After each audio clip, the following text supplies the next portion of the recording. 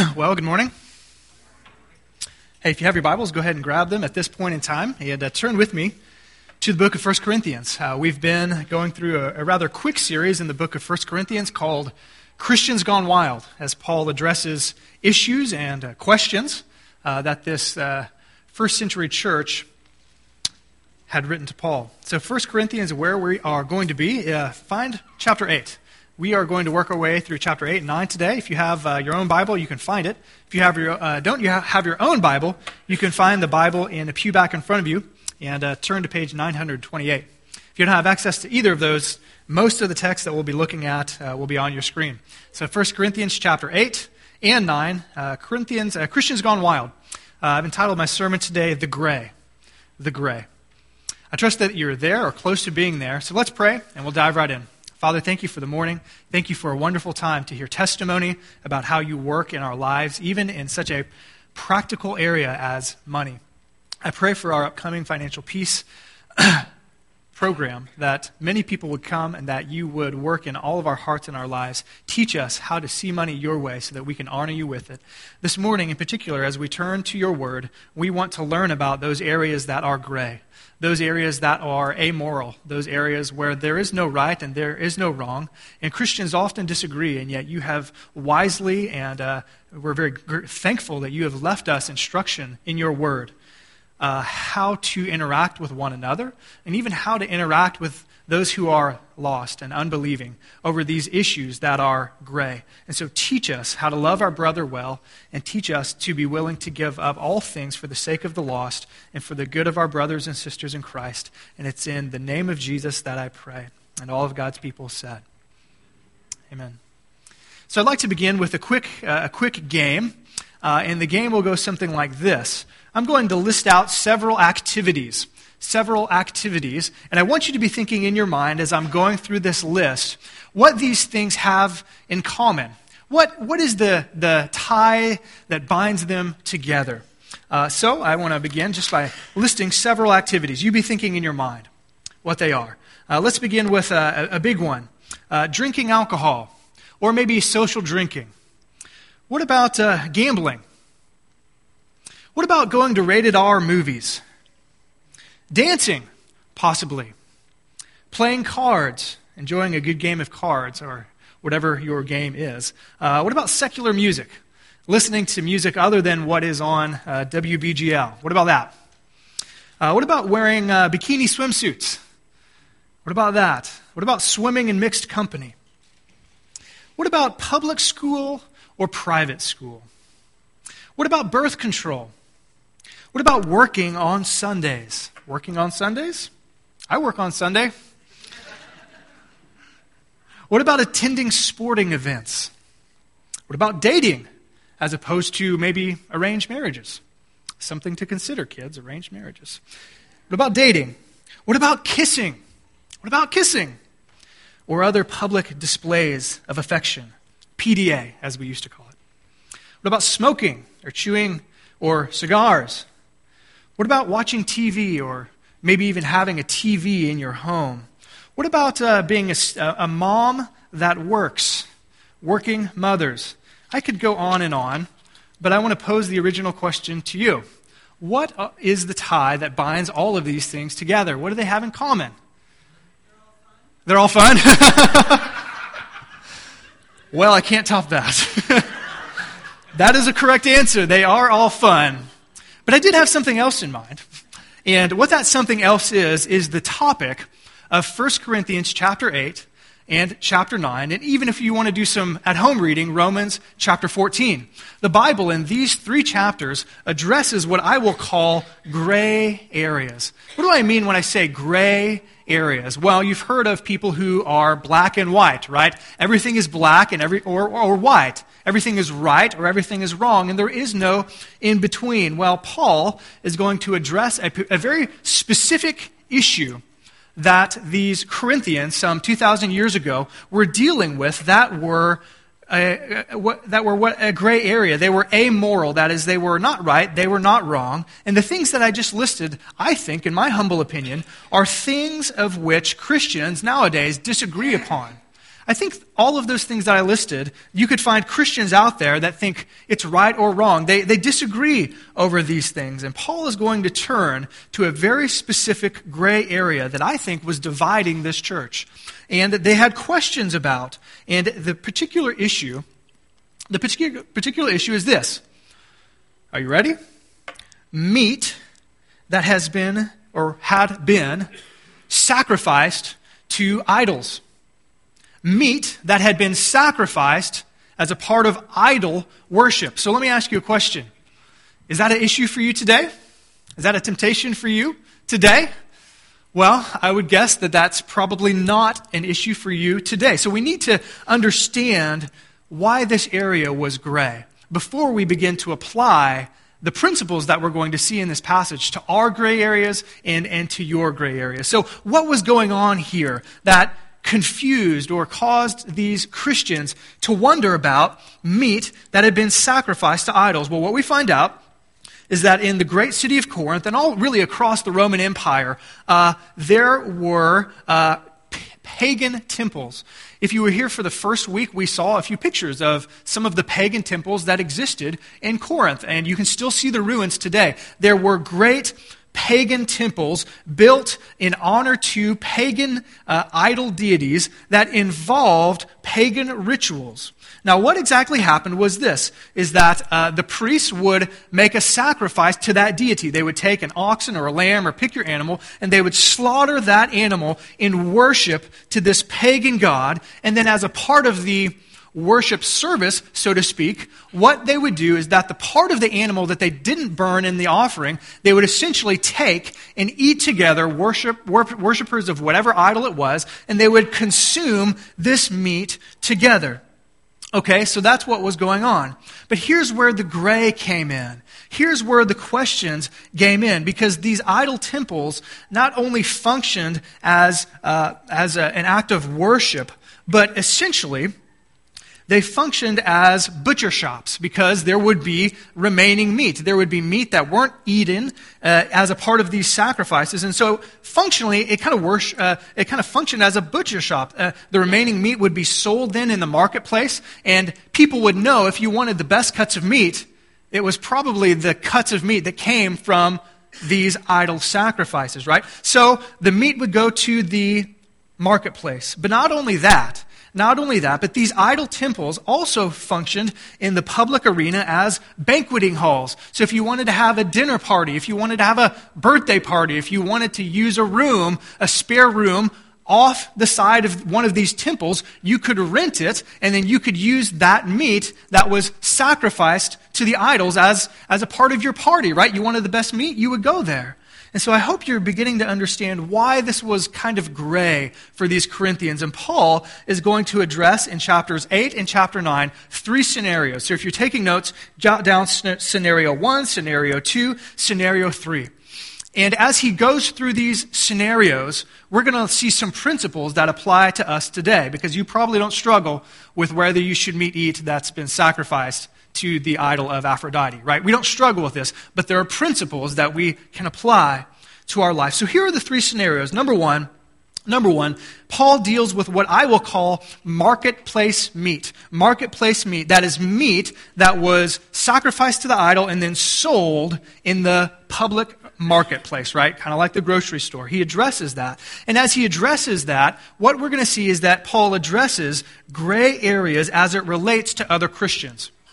Gray areas as it relates to other Christians. The second scenario is what I will call Mardi Gras meat. Okay, we all are familiar with what Mardi Gras is, right? Not exactly the cleanest or most Christian of events, right? I'm going to call this Mardi Gras meat because he's going to address a second scenario, which was Christians going to these pagan temples and actually participating in the worship of an idol and eating the meat as a part of worship. So Mardi Gras meat. And then third, I'll just simply call it mealtime meat. That is, he's going to address a scenario where a Christian was invited to maybe a side room of the temple or maybe an unbeliever's house for a party or just to come over. So he's going to address whether Christians should go and eat this meat with unbelievers, okay? Gray areas as it relates to non-Christians. So let's work our way through these. First of all, Paul talks about marketplace meat. In chapters 8 and 9, he's going to address this issue, marketplace meat. And as we go through him addressing it, we are going to learn a principle about gray areas in our lives as it relates to fellow Christians. So how do we handle all of these gray areas that we just talked about when our fellow brother or our fellow sister, they don't quite see it as we do? How do we do it? So, I don't know about you, but I have a few pet peeves. And in particular, when it comes to driving, I've got a few pet peeves. One of them is that when people who should yield to me when I am driving and they don't yield to me and they pull out in front of me, does that make you kind of frustrated? Okay, it makes me frustrated. Confessions of a pastor. That makes me kind of frustrated. So when I'm driving along 49 and there's a stop sign and I see somebody coming and I know that they're supposed to stop and yield to me, but what do? They just kind of roll and hit the gas, right? And they go right in front of me and I'm like, ugh, I had the right of way. Or maybe stopping at a red light. Normally you can go to a red light and you can stop. And if there's nobody coming, what do you have the freedom to do? You can turn right. You can make a right on red. However, we're supposed to limit our freedom and our right to turn right on red when what? Somebody's coming, right? We're supposed to yield to them, right? For their good. And it makes me mad when people don't do that for me. So, just a heads up, if you see my car, yield to me, okay? You don't want to make your pastor go road rage, okay? So that's what we're supposed to do. That's how it works. We have rights and privileges, but the law is set up so that we yield our rights and our privileges for the good of somebody else. That's essentially what Paul is going to say in this section. In chapter 8, here's what he's going to say in short, and then we'll read through the chapter. What he's going to say is essentially this: dealing with meat sold in the marketplace. So could a Christian do that? Could a Christian go to the marketplace and buy this meat? Or maybe could they go to a side room and enjoy some of this meat? Well, he's essentially going to say it's a gray area. It's amoral. It's not right or wrong. But what he's going to instruct them is this: you need to take your rights and enjoy them. However, you can enjoy them except for when a fellow believer, a fellow Christian, sees it as something that's wrong. That is, when they see it as sin. You don't see it as sin, but they see it as sin. He's going to call these Christians weak Christians. They're not any less Christians, but they're Christians who haven't understood that on this particular issue, it's not right and it's not wrong. But they haven't understood that, so their conscience says, I don't think I should do that for whatever reason. And so he's going to say, enjoy your freedoms, Christian, in this particular area. You can eat that meat sold in the marketplace, except for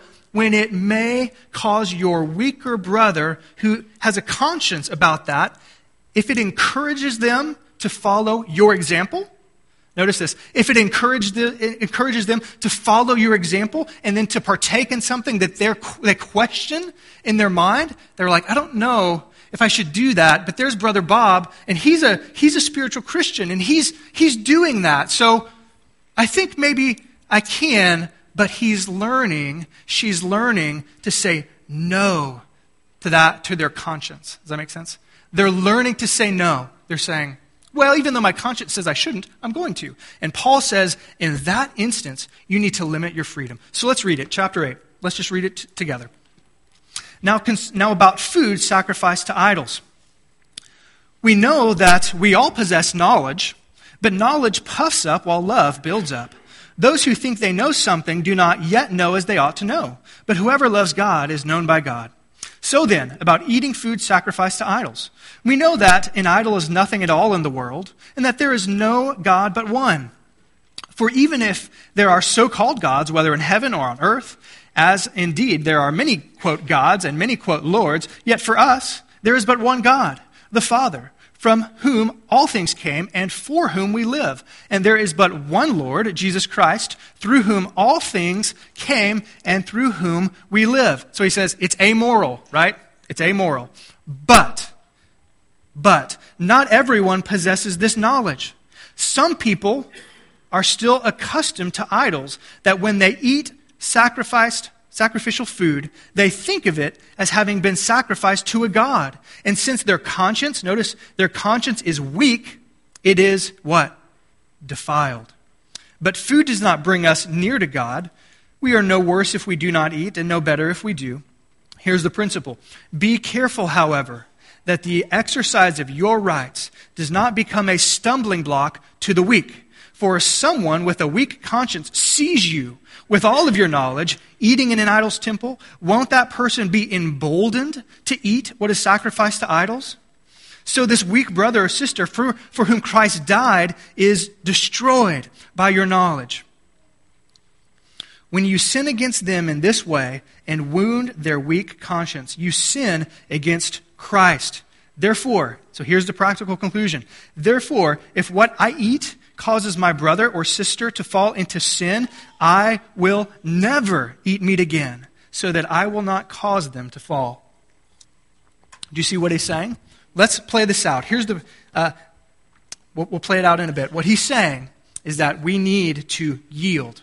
We need to yield to our fellow Christians. What he does in chapter 9, we're not going to read the verses, so guys, we're going to skip through this. But what he does in chapter 9, go home and read it at home. He's going to give his example. He's going to say, listen, I know I'm asking you maybe to do something that's hard. I know I'm asking you to maybe limit your rights and your freedoms in some areas for your fellow Christian. And that's hard, but it's not anything that I haven't done myself. And so in chapter 9, he's essentially going to say, here's my example of how I have done this. I'm not asking you as my spiritual child to do something that as your spiritual father, I have not done myself. A few weeks ago, the kids came asking to maybe my wife or me, I don't exactly remember who, and they wanted dessert. They wanted cookies that night or something. They said, can we have dessert? Can we have dessert? And they had most likely eaten quite a bit of sugar that day. And so we said, no, I'm sorry. No dessert tonight. You've had a lot of sugar. You don't need dessert. And they went to bed pouting, right? I don't know if they did or not, but they were disappointed about that. So they go to bed, and of course, the kids are asleep, so it's my time with my wife, and I say, hey, do you want to make some brownies? And I say, let's make some cookies or something. So I've got the sweet tooth. And you know what she told me? She said, wait a minute. You just told the kids no dessert. And now you want dessert. And I'm like, yeah, that's exactly right. What's wrong with that? Is there hypocrisy here? Am I being inconsistent? That's what Paul's saying. He's saying, I'm not asking you to do something that I myself haven't done. And that's what he says in chapter 9. But let's get to our first principle. What does this mean for you and I? Well, principle number 1, we need to be willing to forego our freedom, to forego your freedoms for fellow Christians. So let me just play out a few scenarios as to what this looks like, right? Let's take a couple of these gray areas and let me just flesh it out for you so that you can then begin to think about the gray areas in your life or in the life of fellow Christians, right? So that we can learn how to put this principle into practice. So number 1, let's think of as it relates to alcohol. That is something that in the past maybe 100 years in Christianity has been a bit of a sticking point for Christians. However, the Bible clearly does not say no alcohol, but it does say don't get drunk. And it does have many warnings about the use of alcohol. And Christians disagree about this. So what does it look like, okay? So here's what it could look like. Maybe you're going out to eat. You're going out to eat with some of your Christian friends, and you know that Brother Bob over there has been struggling with this issue.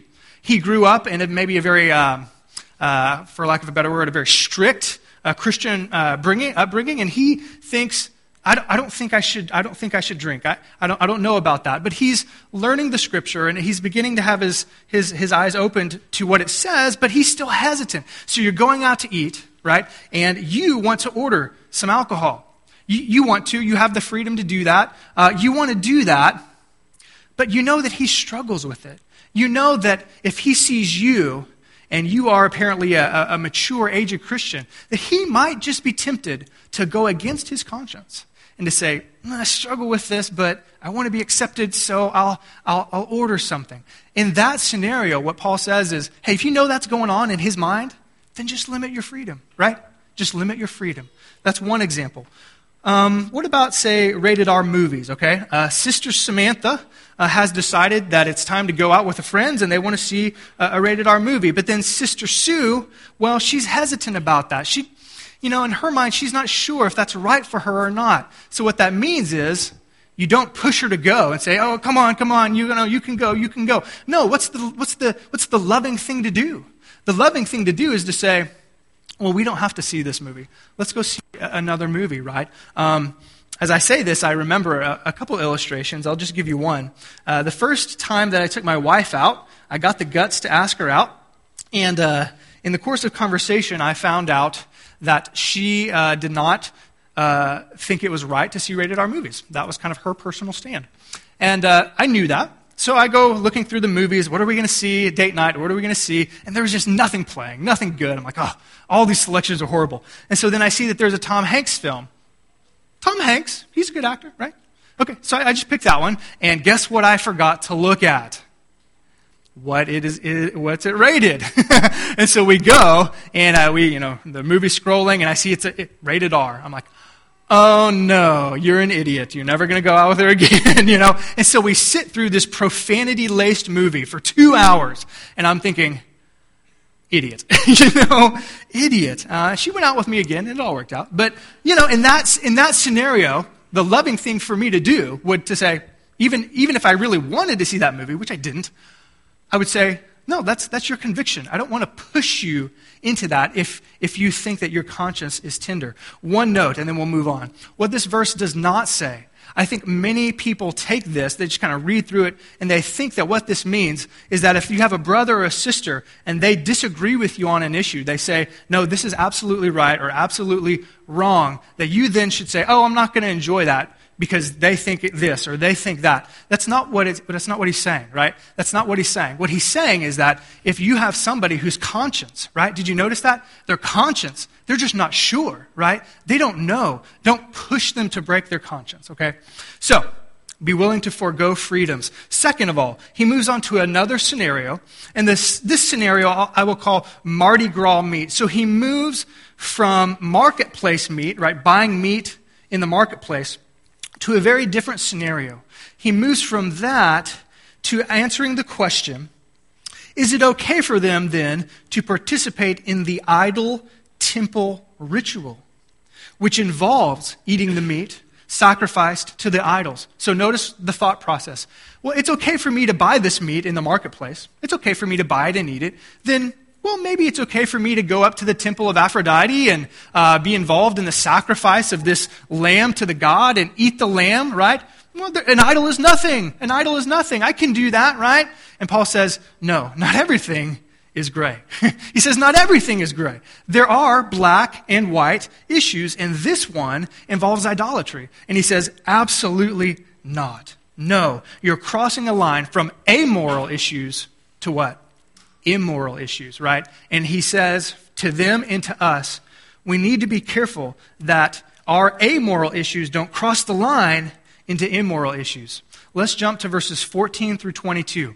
In verses 14 through 22, this is what he does. Previously, he has mentioned the history of Israel and how Israel, if you remember in the Old Testament, they were so prone to idolatry, and God judged them. And he said, we need to learn from that. You need to learn from that, Christian. And in verses 14 through 22, he applies it, and he says, no, we need to flee from these pagan rituals. And here's his line of thought.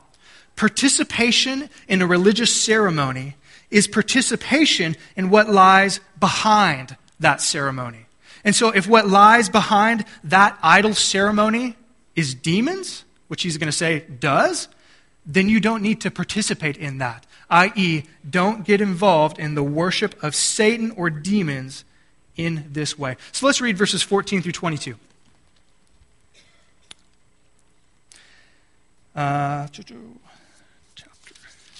Chapter 10. There we go. Verse 14. Therefore, my dear friends, flee from idolatry. I speak to sensible people. Judge for yourselves what I say. Is not the cup of thanksgiving for which we give thanks a participation in the blood of Christ? And is not the bread that we break a participation in the body of Christ? Because there is one loaf, we who are many are one body. For we all share the one loaf. Consider the people of Israel. Another example. Do not those who eat the sacrifices participate in the altar? Do I mean then that the food sacrificed to an idol is anything, or that an idol is anything? No, he said this already. No, but But the sacrifices of pagans are offered to demons and not to God, and I don't want you to be participants with demons. You can't drink the cup of the Lord, referring to communion, and the cup of demons too. You can't have a part in both the Lord's table and the table of demons. Are we trying to arouse the Lord's jealousy? Are we stronger than He? So here's the principle. Here's the principle He's hammering home for them and for us. We need to be aware that amoral issues don't turn into immoral issues. That's what He's saying. He's saying, don't use your freedom in amoral issues to cross the boundary to what God clearly says are immoral issues. So let's take the issue of alcohol once again. We can say the Bible offers freedom to drink alcohol, but what does the Bible not offer freedom to do? Clearly, Ephesians says, do not get drunk. Don't get drunk. And so we must not think, well, I've got freedom. I've got freedom to drink. Therefore, I can drink and drink and drink and drink and drink until I fall over, right? You're turning an amoral issue into an immoral issue. What about dress? What about dress? I think biblically there's a freedom in our dress within the confines of biblical modesty. The Bible says be modest, but within that range, there's freedom. So we may take that freedom, and I'm thinking particularly of women. We may take that freedom to say we can dress, modestly. We need to try to, within our conscience, say I'm dressing modestly. And so we can take that freedom, but then it can turn into, well, if I dress this way, if I dress that way, I notice that guys' attention comes my way, and I notice that eyes are staring at me, and I like that, and I want more of that. And so our amoral issue of dress can turn into, I think, I really want guys to lust after me, which is an immoral issue. So, what about secular music? There's really nothing scripturally that prohibits that, so we have the freedom to do that. However, that freedom may turn into things coming out of our mouths that we don't want to come out of our mouths. I remember when I was in high school, for some odd reason, I thought rap music was cool and the way to go. So, this white boy listened to rap for a while. And I still like it a little bit. So I started to listen to this rap, and guess what? Guess what started coming out of my mouth? All sorts of profanity, all sorts of things. And I'm like, where did that come from? Well, guess where it came from? Tupac was putting it in my ear, right? That's where it came from. And so we must be careful not to take amoral issues and allow them for us to justify immoral issues. That's the principle we need to apply in our life. One more scenario. Paul now turns to a third and very different scenario. It's mealtime meat. I call it mealtime meat. It's meat served to the Christian by a non-Christian who is hosting them. Maybe the non-Christian says, hey, come have a meal in my house. Or maybe he says, hey, I'm having a banquet over in that hall right next to the temple, right? I'm gonna have a party. You should come.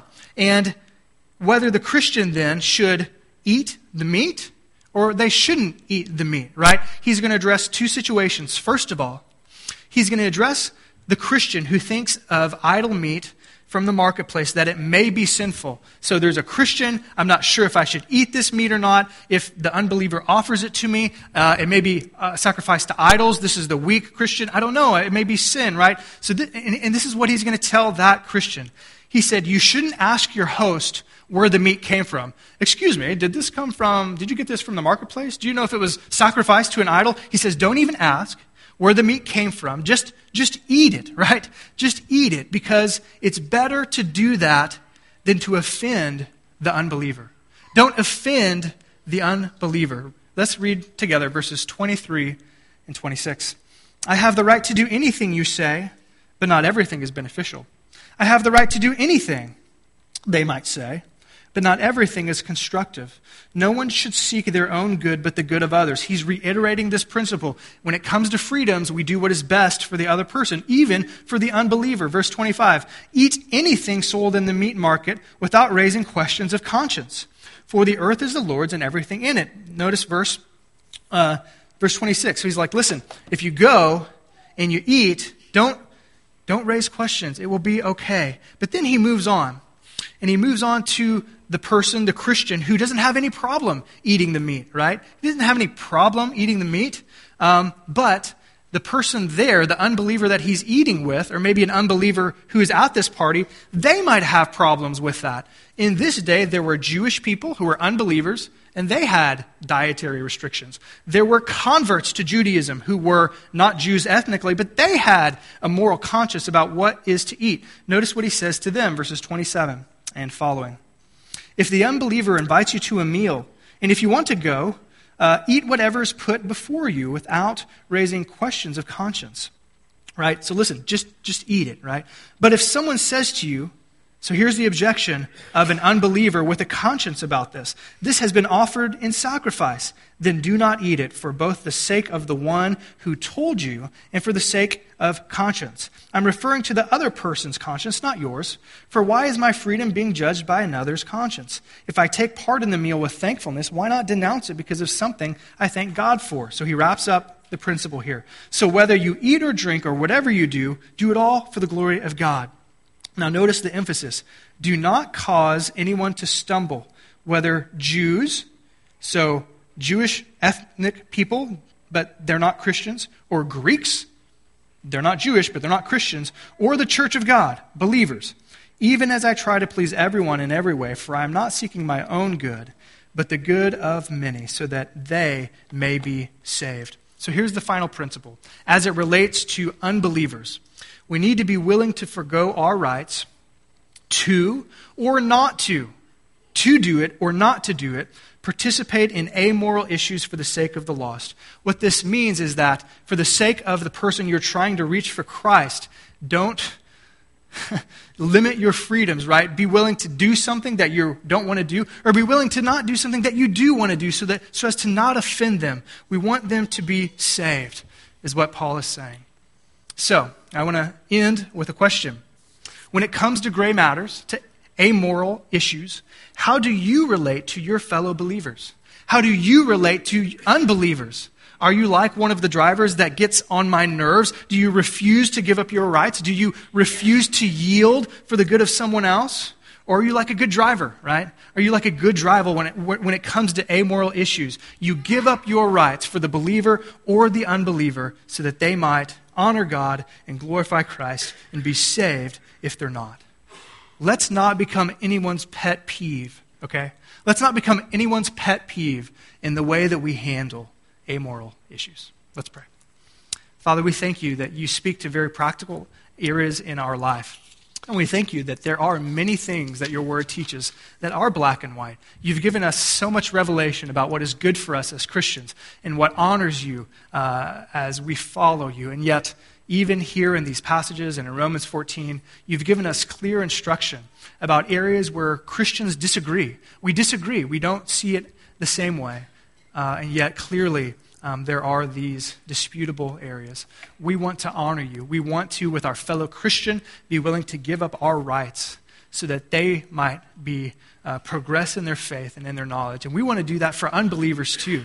We want to do that for the lost so that we may not offend them, that they may be saved. And so help us as we think in our own lives through these issues that are gray, the things that we enjoy that are amoral, whatever they may be, may we consider how to serve the church and to serve the lost in the name of Jesus.